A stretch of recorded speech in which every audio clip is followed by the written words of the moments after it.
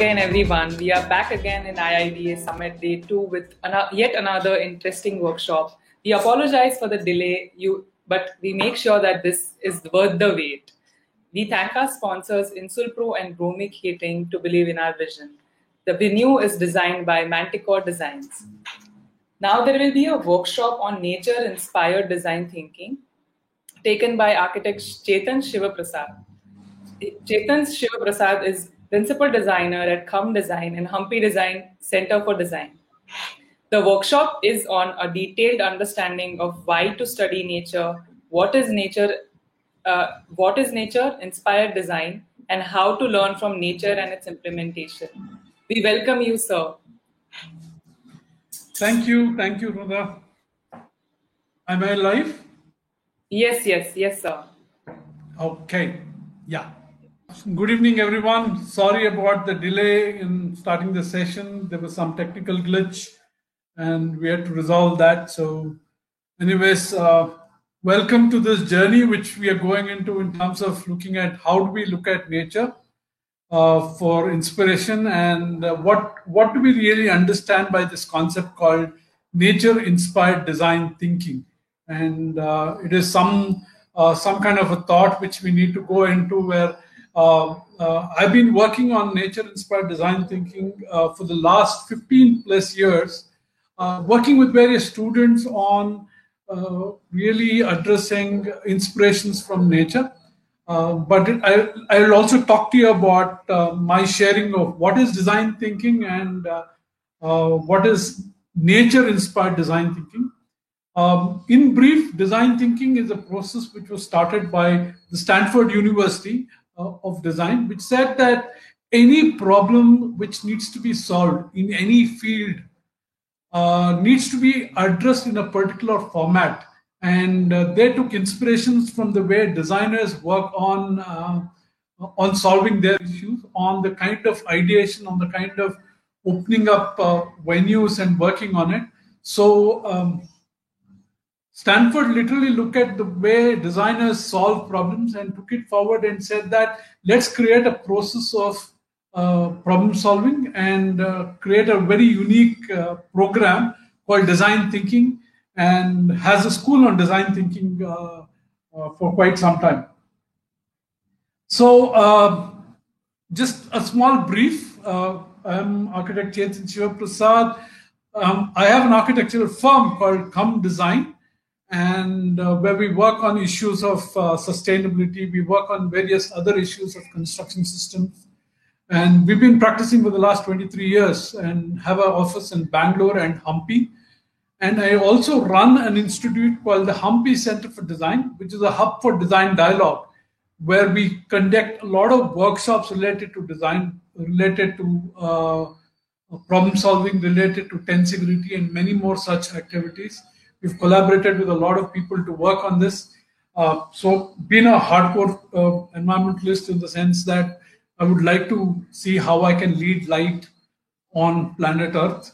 I've also been a travel freak, traveling across the country to literally all states of India and also to quite a few places across the globe, exploring architectural languages, exploring culture and things like that. And for the last few years, have also been putting ourselves as a design thinker in the format of what Stanford University talks about, where we've been working with people from various genres, not just architects, not just designers, but people from the finance background, people from the management background, people from the education background, and trying to see how we can address our day-to-day problems and try and solve it through design thinking. And in this journey, we've kind of looked at inspirations like Jean Beers, where through her biomimicry institution and the Stanford University's School of Design's thought, we've kind of come together a very unique, very interesting program, which is the 7-step process of design thinking, which I'll be sharing with all of you today. I've also been teaching in various schools of architecture and been a visiting faculty across the country I've taken sessions at SPA Delhi, SPA Vijayawada, and across Bangalore, Tumkur, and many more such places, Kerala, and many more such places. So this is a little brief about me, and especially in terms of design thinking, we've had close to around 1,200 to 1,300 people who've been part of the design thinking process, with whom we have done workshops and where we've explored this kind of an idea with them. So in brief, what is design thinking?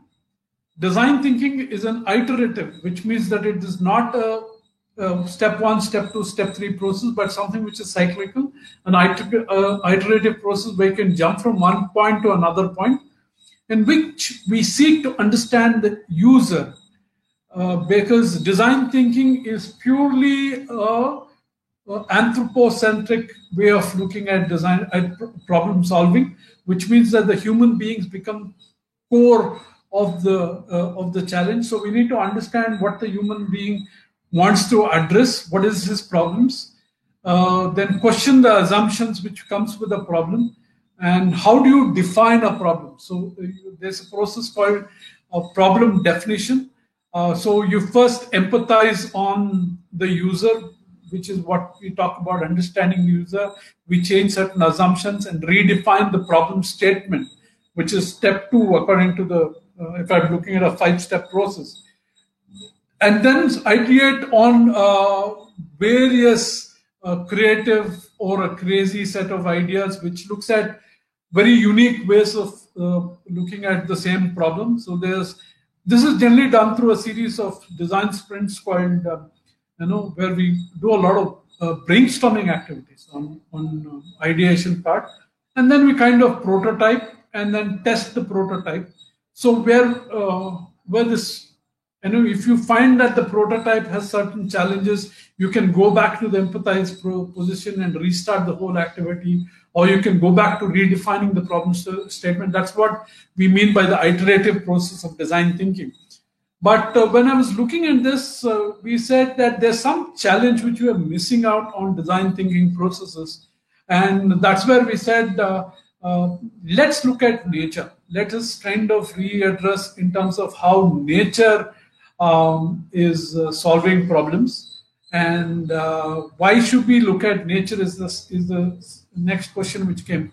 Because when you know the why of anything, when you know the why of anything, then the way you address that why becomes very, very clear, right? So I will ask you a simple question as to when did you think human beings came on Earth in a 12-hour clock of Earth's evolution, which meant that Earth has evolved for the last 4 billion years, approximately 4 billion years. And if Earth started evolving like a ball of mass at 00 hour, and it has taken us 12 hours to come where we are today, when do you think human beings came on planet Earth?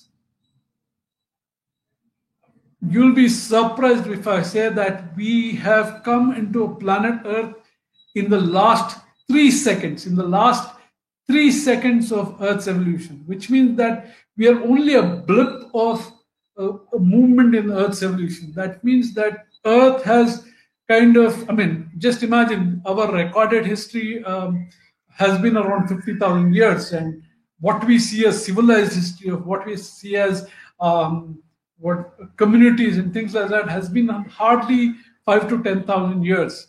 And and if I'm looking at dinosaurs, they literally lived on planet Earth for close to around 200 plus million years, 200 million years. So we are only a blip in Earth's evolution.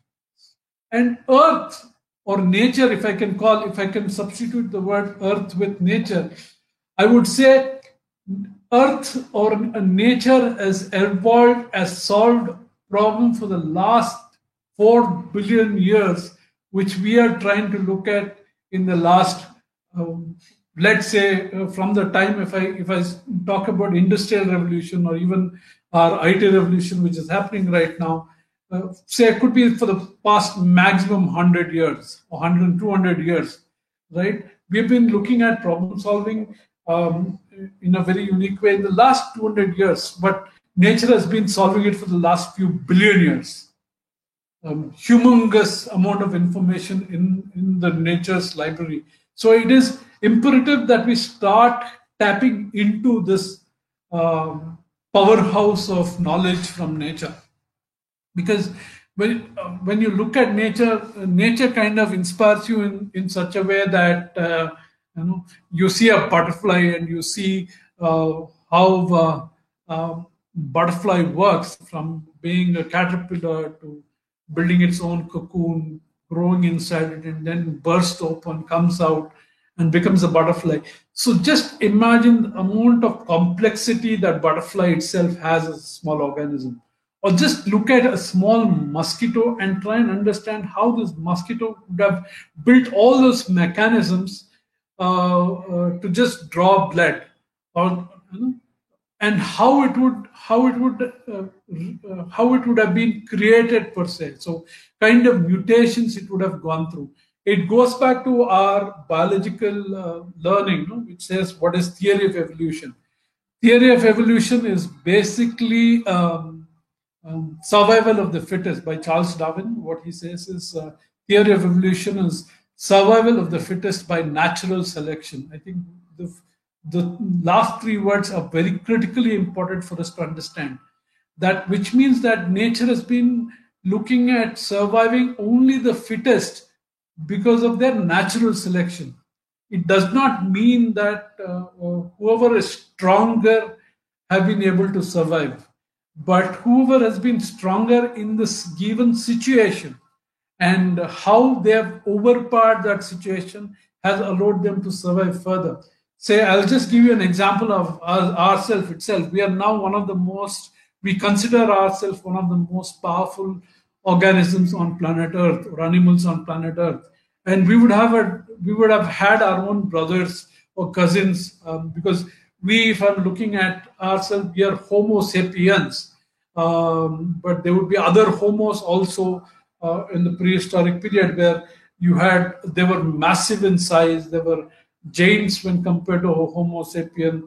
They had much brutal strength among themselves. But how do you think Homo sapiens, were able to defeat what the other homos were capable of?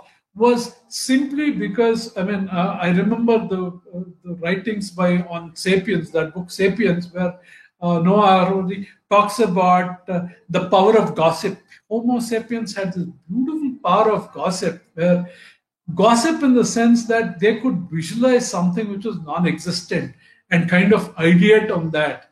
Just the way we generally talk about the word gossip today in terms of people sitting down and gossiping about what the neighbor did or what happens in society. But if I really look at this power of imagination, of gossip, of saying that, of visualizing what would happen and verbally communicate it with other members of the tribe and say, from here, can we get onto this journey of looking at solving a particular problem, as to could be at that point of time, what if a lion attacked us, and how do we plan ourselves, how do we strategize ourselves in working with that lion. So it is this beautiful idea that we've kind of had, and because of this natural selection of gossip, we became the survivor, and the other bigger species, including, if I'm talking about, forget homos, even if I'm talking about the other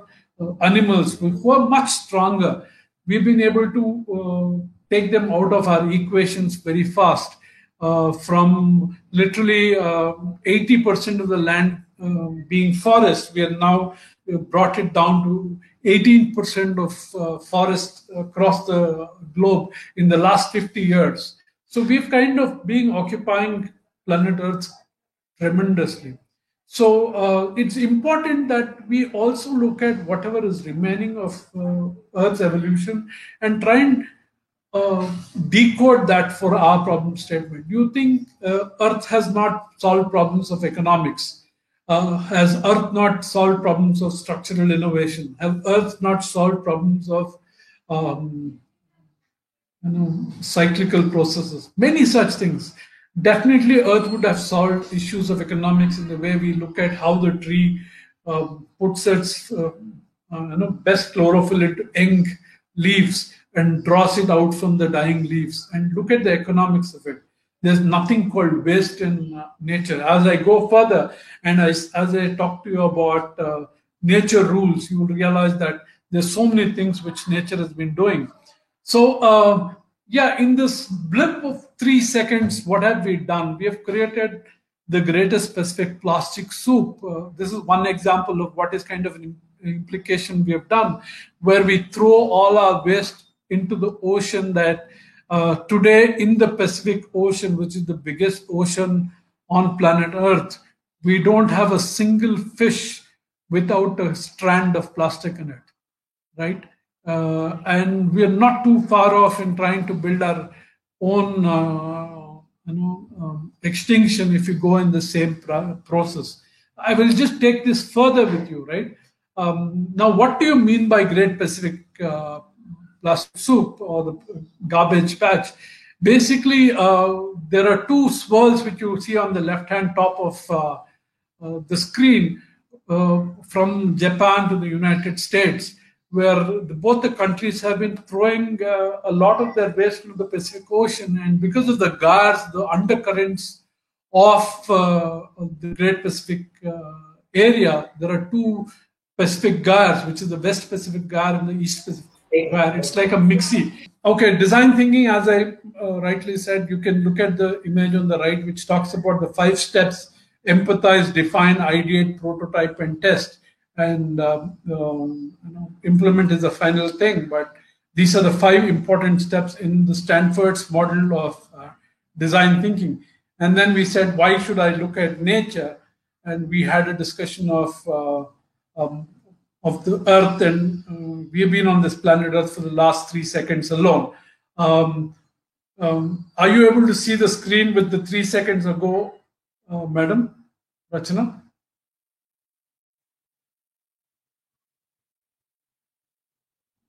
Okay, anyways, I'm not getting a response there, but let's move forward. Hopefully this is working. Okay, so the Great Pacific Plastic Soup is what I was talking about, is where the 2 GARs which you see on the left-hand top corner of the PPT, where between the United States and Japan, where you have the 2 GARs, the East Pacific GAR and the West Pacific GAR, which kind of rotates like a mixie and starts collecting all the plastics which are thrown into the patch. Because we only have places to either we throw things into a landfill today, or we throw things into the Pacific Ocean or into the ocean, right? So from 2014, the United Nations confirmed that there were at least 270,000 tons 270,000 tons of plastic waste which was thrown into our ocean. And unfortunately, whatever piece of plastic was created from the time plastic was invented is still there on planet Earth. So we have not been able to understand how do we dispose it of. Even though plastic is both a boon and a bane, this is some kind of a huge crisis which we are working on. And there have been movements like CNET, which is looking at vacuuming the Pacific Ocean and removing the waste. But it is a case right now that there's not a single fish in the Pacific Ocean without a strain of plastic in them. I will just give you some images from Chris Jordan, and this is an image of 426,000 cell phones. And this was done somewhere in this installation was done somewhere in 2012. So 426,000 cell phones was the number of cell phones which were retired only in the US, United States, every day around 10 years ago. So this would have multiplied almost 10 to 15 times, which means close to around 42 lakh cell phones are being disposed of every day in the United States alone. So just imagine the kind of impact we're throwing back into the ocean if you don't really understand the system, right? This is a beautiful painting which Chris Jordan worked on. This is something which he calls the Portraits of Global Mass Culture, which was done in 2011. This is of an artwork called Venus. This is close to 8 feet by 13 feet in dimension. 8 feet by 13 feet in dimension. And what does it have? It has over 240,000 plastic bags, which is estimated to be thrown out in the US alone every 10 hours, if I'm right. Right? So kind of humongous. We're talking about this in 2011. This is close-ups of that painting. So you can see each of these bags out there, the amount of the scale of bags which is packed together. If you can see my marker, I'm just marking onto one plastic bag there. And this is only part of the consumption thing which we're doing. Now, here I come to this question and ask you, who is responsible for this kind of a waste? Who is responsible for the kind of challenges we are facing today because of this thought? I would clearly put the blame on not on general human beings, but on designers, but on problem solvers. Because if we can redesign the process in such a way that we don't create waste, because we don't see waste in nature.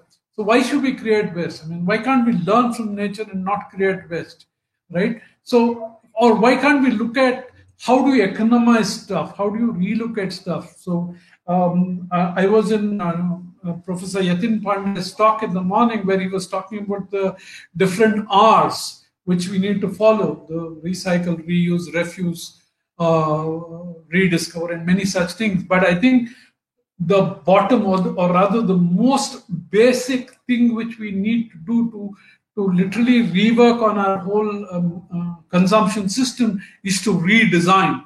We need to really understand how we can redesign so that we don't create our own graves. Today we are out to create our own graves. And where are we? I mean, this is something which I really like, a quote, which means that designers actually have more potential to slow environmental degradation than economists, politicians, and environmentalists together. Their power is catalytic, which means that as designers, we have the potential to literally work on redesigning systems, redesigning economics, redesigning political spheres, redesigning every aspect of our life, every problem we want to solve in such a way that we create a life-changing space for ourselves, for the human clan to move forward. So let's look at how does nature do it. These are certain rules of nature. This is generally what we do as a 3 to 4 hour session, but I'm trying to complete this in the next 30, 40 minutes. So one of some of the rules which we talk about is nature uses only the energy it needs and relies on freely available energy. Nature recycles all materials. Nature is resilient to disturbances, which means that it can address disturbances and move forward and resolve itself. I remember a huge forest fire catching over Bandipur, and as I drove past that place, all I saw was burned tree trunks. And 2 years later, when I drove through the same place, we were back to green landscape. So nature can address disturbances. Nature tends to optimize rather than maximize. Nature, I mean, look at the tree. I mean, it's always an inspiration for me.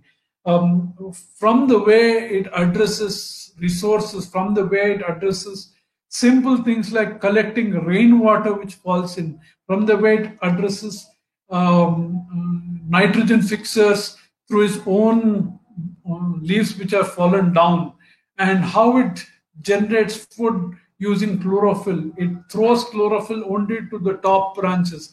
I mean, I have 2 beautiful rain trees in front of my house, and I know how they respect each other. They're literally like brothers, because I don't know if you've heard of this thing called I forgot the name.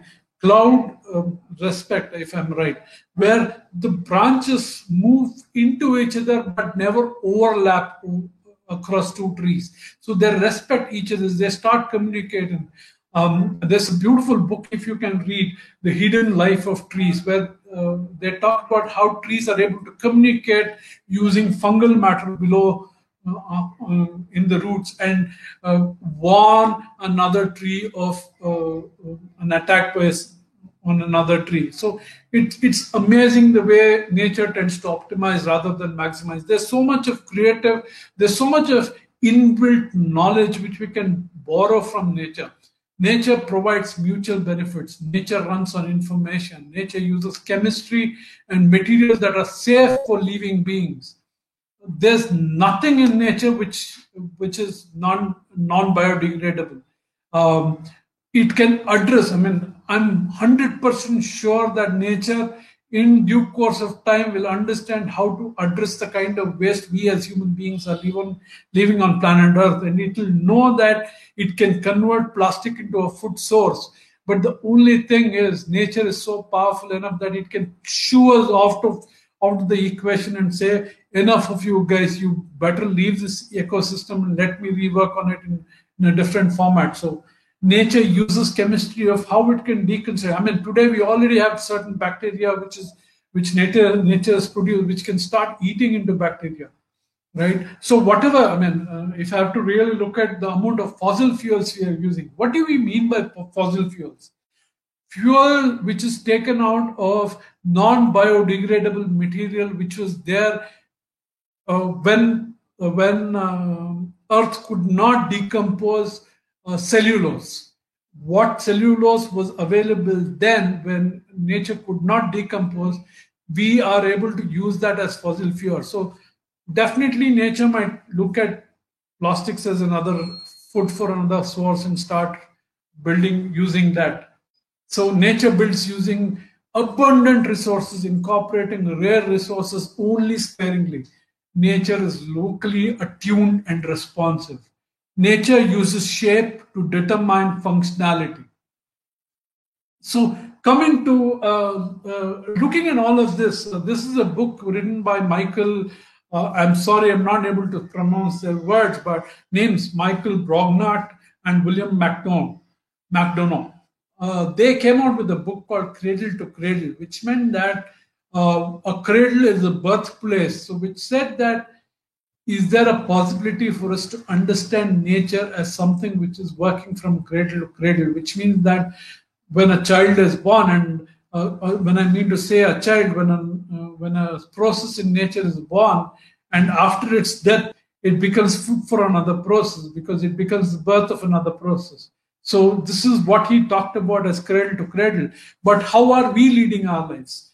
If I look at all the materials we've got, I mean, starting from organic material like banana peel, newspapers, cardboards, which anywhere require around a month of time, to diapers, which will require 600 years for it to decompose. I mean, diapers for sure, or even sanitary napkins have been in use, say, for the maximum of around, let's say, 100 years, if I'm really talking about 100 years, and we have already created so much of trash, right? We are creating so much of things which are just going into a sequence to things which is like glass bottles which can never be broken down, or even brick, burnt brick, which is one of the most highly undecomposable materials which we can have.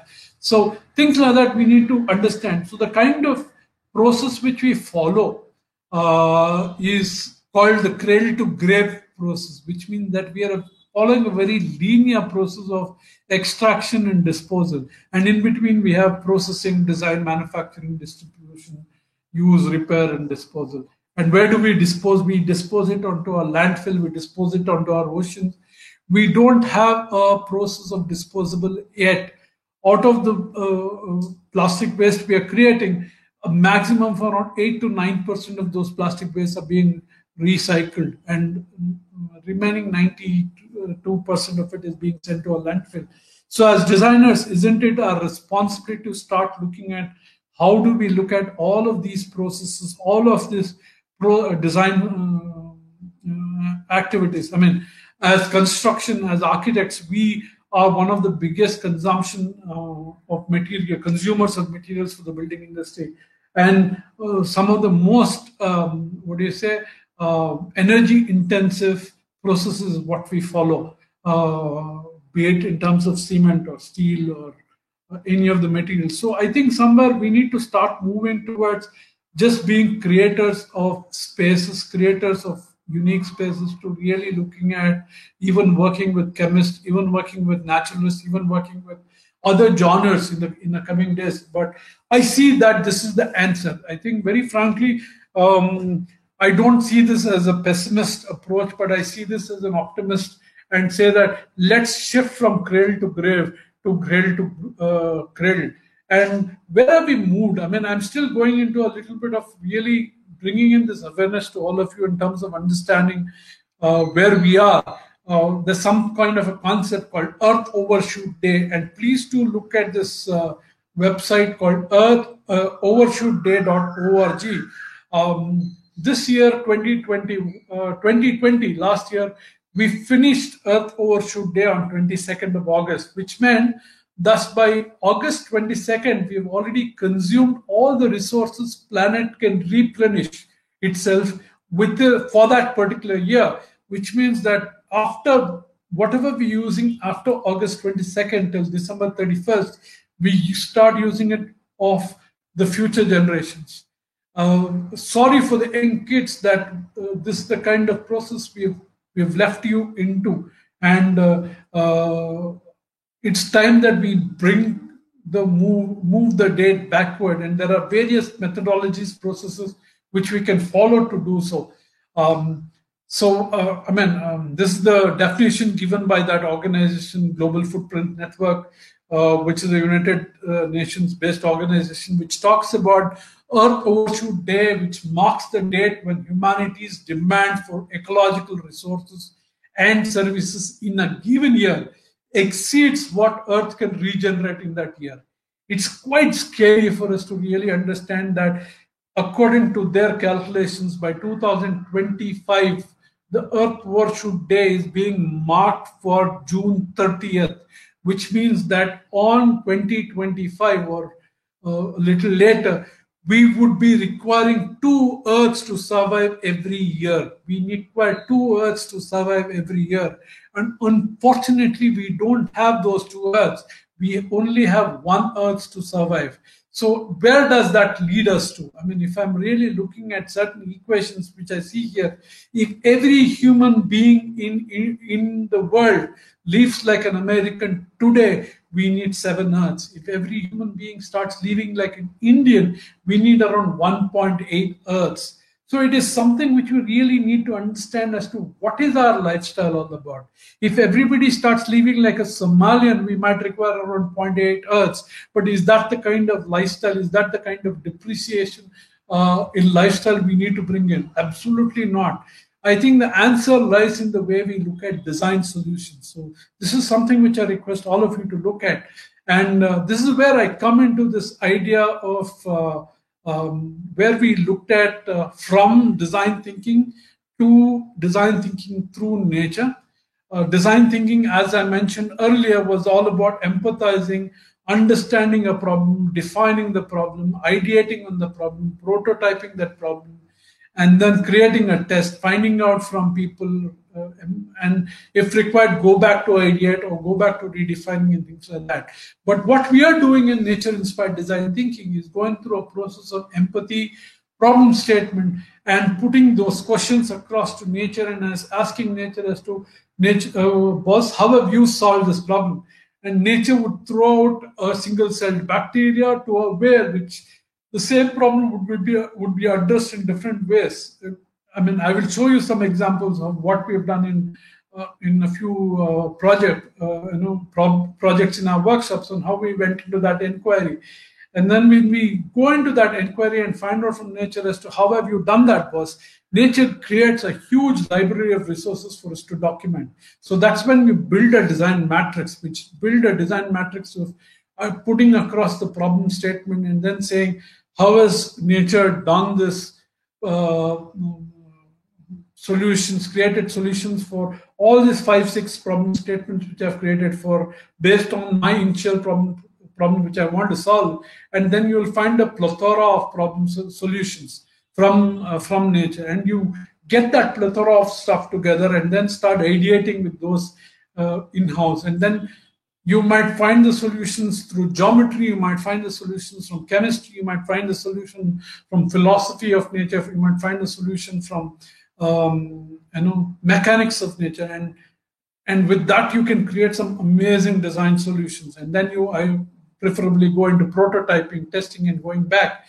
This I see as something which can be used in any field of problem solving, be it a brainstorming session on how do I maximize or rather minimize expenditure in an organization, to how do I create a large span structure, or how do I create that whole beautiful visual space which we are in right now, the campus, where you look at all of those as simple leaf-like structures coming out, and we are inside that virtual space. So how do you ideate and create that kind of geometry? This is something which we can work on, right? So I think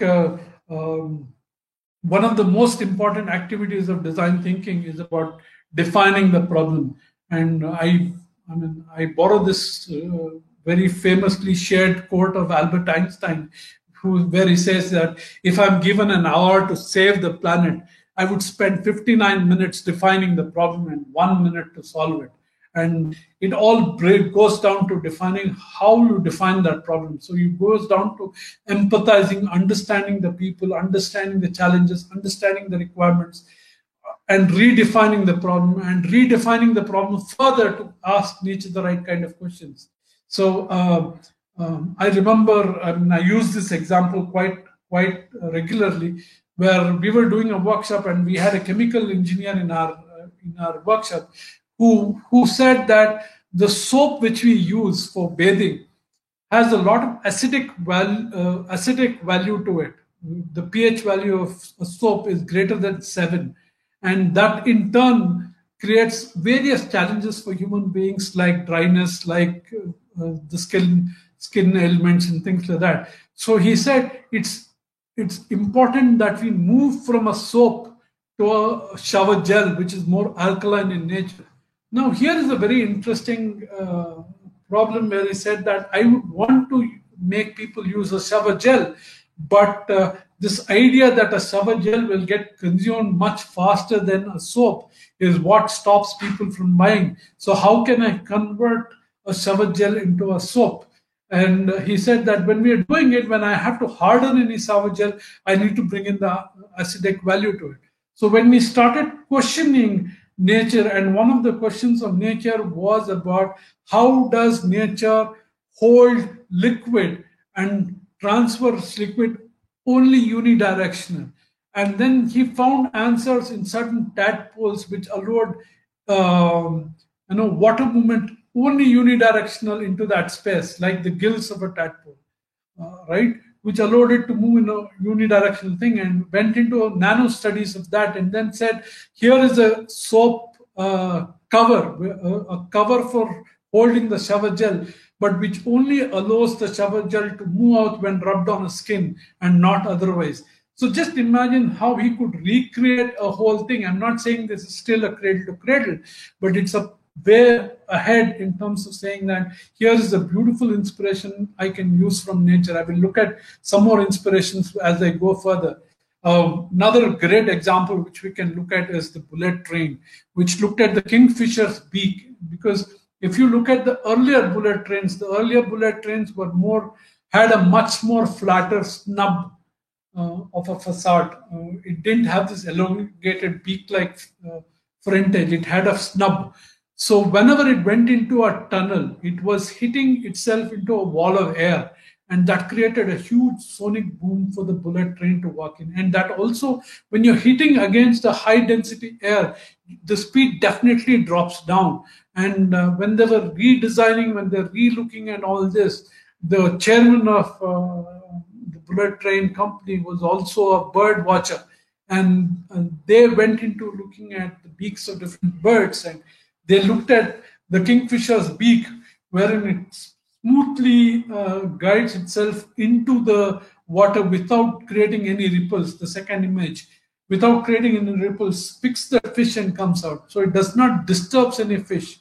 It does not allow the fish to have any kind of a reflex action, and that's why they are known to be such brilliant fishers, the kingfisher bird. And they use that beak and put it onto a bullet train and increase speeds by almost 18%. And today, I was in Japan a few years ago, and I was shocked to find out the cumulative delay. The total delay of all bullet trains from across Japan for a year is 6 seconds. 6 seconds is the cumulative delay of all bullet trains from across Japan. Beautiful, right? Beautiful. And some of them, some more examples like the Sharklet technologies, where Michael Phillip wore it for the first time, where people looked at the shark skin and found out the kind of nano cells which are shaped like the second image which you see there, and built fabric like using that concept, which is used by swimmers. And if you look at swimmers, they go and before getting into a dive, before getting into a race, they start pouring water onto their swimsuit, because it then moves and creates that flow drag before they even get into the water. And the moment they dive into the water, they're literally moving smooth. They would have got a film of water on their body already. So things like that, right? Or like the butterfly or the beetle, which kind of uses the structured lighting, which kind of talks about reflecting light in a different format, so that you see it reflects all the colors that it can't absorb. So in one side, if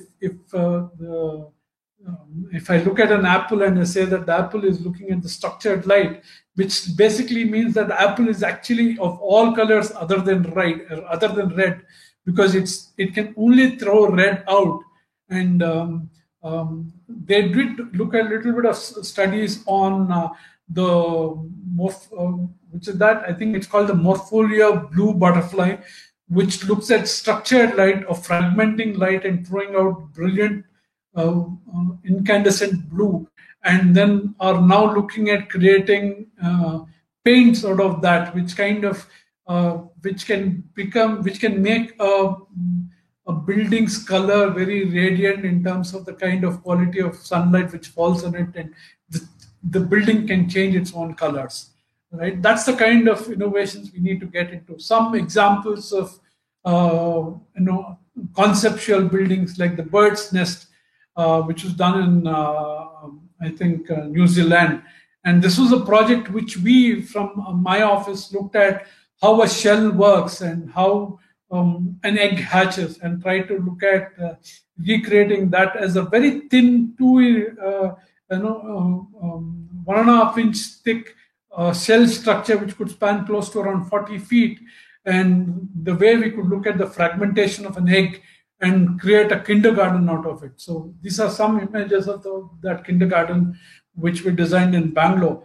And the left-hand side, which I'm not showing more photographs of, is basically a column which inclines, where we looked at how a tree works and transverse load. So we have this inclined column inward at the bottom and outward at the first floor, and had the tie beams on the inside of the first floor and outside on the ground floor, thereby looking at the way the tree transverse loads on a fork. And this in turn helped us reduce close to around 10% of the steel consumption of this building. So simple things like that. So more such questions in terms of how we can look at nature. What can a cluster of dandelions teach us about space exploration? How can owls help us build quieter wind turbines? Owls are one of the most quietest birds we find in the bird kingdom. the decibels out there is literally close to 0 decibels when you fly. So how can we learn from that and design wind turbines? These are all companies which have already started working on such issues. What can ants teach us about optimization, right? That's what we call a swarm intelligence. Today, what we are talking about, driverless cars, is based on the swarm technology. And I'll give you an example of the Southwest Airlines in the United States, which looked at this idea of swarm technologies and created a network where a flight can land into an airport and move out of the airport at its fastest, because the economy of a flight is when it's flying, not when it's on the tarmac, right? So they have created a whole system based on swarm technology on how aeroplanes can move to the right loading bay and move out at the fastest pace. Similarly, how they can look at people congregated inside the airport to move in and enter the aircraft in the most fast way. They've looked at ants and got inspirations from them. How can butterflies help us design mobile phones with longer battery life? Sorry. This is one case study which we did. This is one of the projects which we did with one of the students who wanted to design a multi-use, self-cleansing, environmentally friendly attire. And they started looking at, this is part of this process which we follow in terms of saying, how can I define the problem? How can I deconstruct that problem statement? And then how can I empathize on the problem? We follow a certain process called the 5 Ws, the 5 W2Hs, which is about 5 whys, which is about how do you go into the root cause of a problem statement, or how do you go wide in terms of saying who is facing the problem, what is the problem about, when is the problem being faced, where is it being faced, why is it being faced, how is this being faced, how many people are facing this problem. So you kind of build this whole multi-level way of understanding whys and whos and hows, and also understand the empathy mapping of saying how does the user feel, say, think, and does when he faces a problem, and what are the pains and gains. We create this whole matrix, and then we kind of create a how can we problem statement, and then break that down into various questions of asking nature. I will show you more examples of this. This is one presentation done by one of the participants in our workshop on nature-inspired design thinking. I will just slide through the process. The problem which they wanted to solve was how can we help children carry heavy books. This is a simple problem which they talked about. And then when they talked about deconstructing the problem, they said, what is the specific problem? What is the result of the problem, the situation? Explain why the problem is a problem and things like that. So you talked about back pain and stress and so many other things, and then went into understanding why, the multi-levels of why until they find out what was the main why. Okay, the main why of this problem was why does the weight become excessive on the spine, and if that's something which we can solve. And they went into this whole query of why is the back falling, where can the load be distributed to, when does it become a major problem, how many different types of things do we have to carry, many such questions, so that you empathize and really look at the problem much cleaner, much detailed. And this is something which we can use for anything. This is something which we can use for, as I told you, for understanding structural systems. How can I design a span for multi-node transportation system, or for a stadium, or how do I do the detail of a joinery of a window? To that level we can go. I mean, it's there for every aspect. So you do an empathy mapping with the user in mind. We do something called a persona mapping. We do a lot of such things. So then we start changing the whole query process in terms of saying how can we, and we change the whole process in asking nature as to how does nature carry and transport heavy loads. So you look at inspirations like the elephant's foot, you look at pangolins, you look at tortoises, you look at the sleuth bear, and then you kind of ideate. I mean, this is something which happened over a 3-day activity where they looked at various aspects of of these 4 organisms. I would say if you build a matrix of around 100 organisms, you will be able to then use that matrix to brainstorm on various ideas. And this is an idea which they came across and said that let's look at the sloth, let's look at the elephant leg, let's look at various things and say that this is the kind of bag I can design for a child so that he does not feel carrying the bag is heavy. So this is a simple activity which we did in a 3-day process, right? So I think it's important that we start looking at nature as an inspiration, and this is something which I'm working on right now. In fact, today at 8 o'clock, in fact, I'm launching this for people who've already been a part of my earlier workshops. We are creating something called a natural change maker stripe, and this whole idea is to create over 1 million change makers who would look at the way we can solve problems using nature, and we take up live design problems and work on these live design problems. So we are looking at creating a tribe of design thinkers, critical thinkers, and this would, on becoming a part of our natural change makers tribe, we create a 2-month design sprint where we take up a real life problem and try and work on that. And we have this campfire, what I call as a campfire, as the 2-month campfire where we come out with design solutions. It could be design solutions to designing a new product. It could be design solutions to design an architectural language. It could be design solutions to design a product, to design a management system, to design a financial system, could be take up United Nations sustainable goals. Could be any of this and address these as a group of people, brainstorm it. So get a designer on board, get a naturalist get on board, get a biologist on board, get a chemist on board, work together and kind of coming out on these problem solving. So that's something which we do. And I'm coming to the end. I think, I hope I haven't overshot thing. Do request you to use your phones and scan this QR codes. You can find us on Instagram, on Facebook, where I could announce when we are doing the next workshop, where if you are interested, if this whole school of thought interests you and you would like to join us for this whole school of thought, we are creating a program online where we are putting up a lot of learnings on the various tools we can use for design thinking, and different processes which we follow for empathy mapping, different processes we follow for defining a problem, different processes we follow for building the design matrix with nature, the kind of queries we get into. So this is the group where we'll be kind of throwing in a lot of inputs for people to work in. I mean, the intent is that can we make the world a much better, much safer place for us to survive for a longer time. Let's not bring about our extinction faster, because at this pace we are bringing in an extinction much faster. And today we do understand how nature is quite such a powerful, threat to human survival with the COVID situation. So yeah, these are my links for you to log in, HCD Instagram and HCD Facebook. You can log in into that, become part of our community and explore design thinking.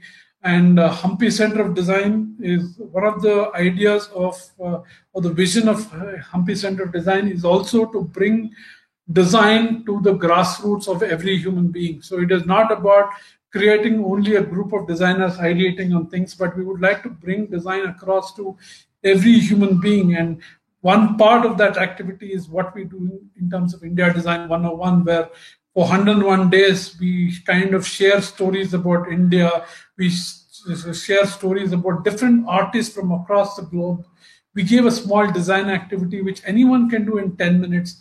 And this is an email-based activity. And if anyone's interested to join us for that activity, the India Design 101, on the right-hand side, you can see the QR code and you can log into that. So thank you for this opportunity. And I shall be, I'm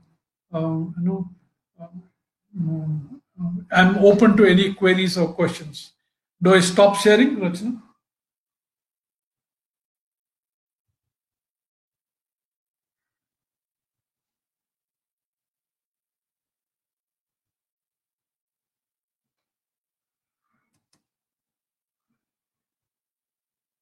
Yes. Any queries? Any thoughts? Yes, sir. Yes, sir. It was a great. The workshop was a really great insight on nature-inspired design thinking, and I guess a lot of audience members have gained a very great refined perspective on how this can be taken ahead. So I guess they are more than willing to join your workshop, and there will be a lot more queries generated there. As of now, we do not have queries from the audience section. It was a great workshop nonetheless. Thank you. Thank you so much. Yes, thank you so Pleasure is much, mine. sir. Pleasure is mine. Yeah, we did. I mean, this is something which we do as almost a 6 to 7 hours of a workshop, or now we're kind of curating it to close to recorded videos of 100 hours. So in a 1 hour session, I can only give a glimpse of what is in the world of nature, right? Yes, that is more than sir enough. Yeah. Yes, and it's it ignited a few great minds regarding nature-inspired design thinking. Awesome. So it was a great workshop. Thank you, sir. Thank you for joining us. Yeah. Thank you. Thank you. Yes.